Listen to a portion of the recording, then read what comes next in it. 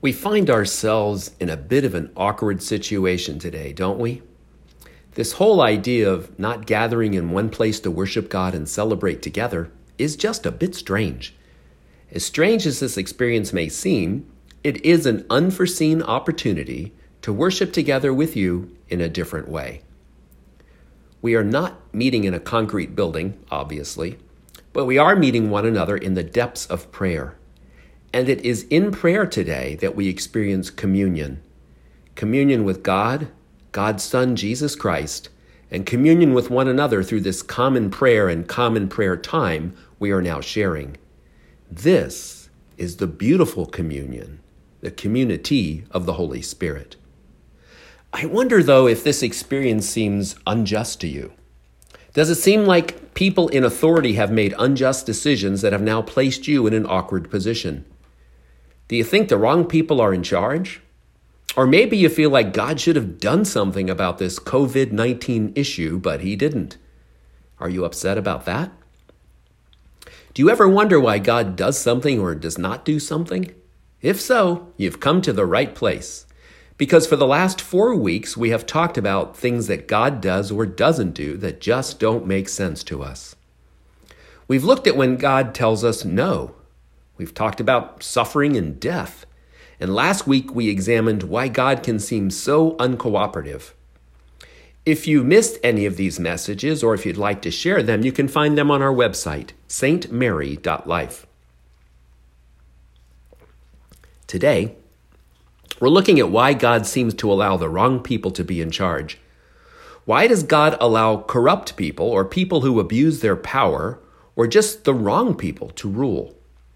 You've probably wondered about that at one time or another.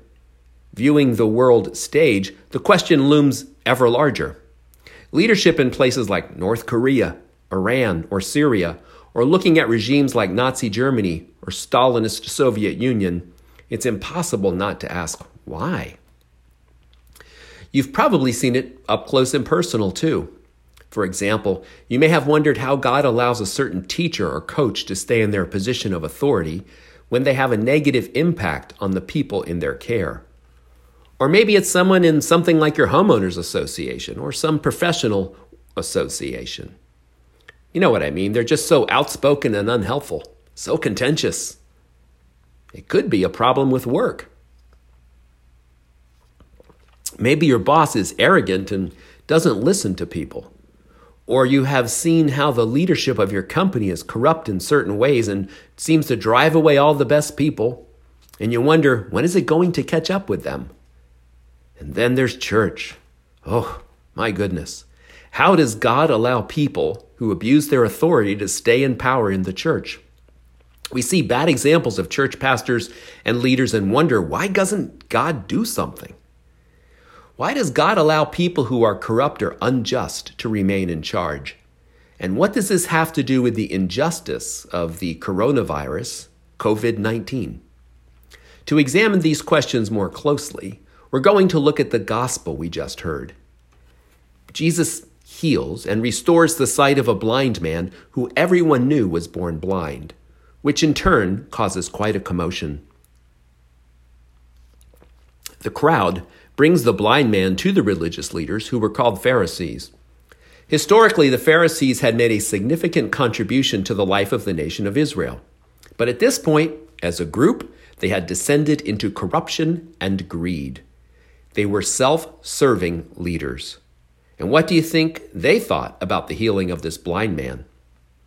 Well, the Pharisees opposed Jesus, mostly because they were jealous of his popularity and furious that he rejected their playbook. So they had lost no opportunity to oppose him, and this would be no different. They had no intention of accepting the idea that Jesus was some sort of miracle worker, which would only serve to expand Jesus' popularity. So they had to both discredit and dismiss this incident. Ironically, the Pharisees and other religious leaders were supposed to be the ones who would recognize the Messiah when he came. The prophet Isaiah had predicted that a definitive sign of the arrival of the Messiah would be his ability, specifically, to open the eyes of the blind, just like Jesus had done for this blind fellow. But rather than recognize Jesus as Messiah, they fought to discredit him. These guys are blind to the truth standing literally before their eyes. That's often what can be so exasperating, right? So exasperating about self-serving leaders. That is their refusal to admit when they are wrong. Then the Pharisees treated this former blind man with complete injustice and threw him out of the synagogue. Jesus sought him out and asked him, "Do you believe in the Son of Man?" The man asked, "Who is he, that I might believe?" Jesus then reveals himself as the Messiah. The man in turn worships him. He comes to a personal relationship with Christ. No matter what injustice you have experienced, or your kids have experienced, or your family has experienced, because of the misuse of authority, the Lord stands ready to comfort you and reveal himself to you, which can happen most effectively in consistent daily prayer. Talking to him, like the blind man did, he sought Jesus out and he talked to him. This gospel passage points out the corruption and injustice of the Pharisees. The gospel also shows us that even in the midst of injustice and misuse of authority, God can do great works. For example, right now we have this virus, right? Like injustice and the misuse of authority, obviously the virus is a bad thing. But if we are like the blind man and draw close to Jesus, even when things are tough, Jesus will help us to see. That is, he will transform our vision to see beyond injustice and a health threat like this virus and grow in relationship with him. So, this is what we want you to know this week. This coronavirus is an injustice to those who suffer innocently, no doubt about it. But God is asking us to see beyond bad things in this world. Yes, we acknowledge the bad things, but we must also acknowledge God's good presence in the midst of the bad. This is what we want you to do. God is asking us to open our eyes to see how we can grow in relationship with him during this time of struggle. How is this virus a chance for you to reach out to Jesus and allow him to transform your sight so that you may see more clearly how you can have a better relationship with him?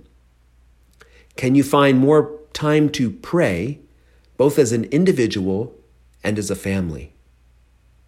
How is this virus a chance for you to reach out to Jesus and allow him to transform your sight so that you may see more clearly how you can have a better relationship with him? Can you find more time to pray as an individual? Can you find more time to pray as a family?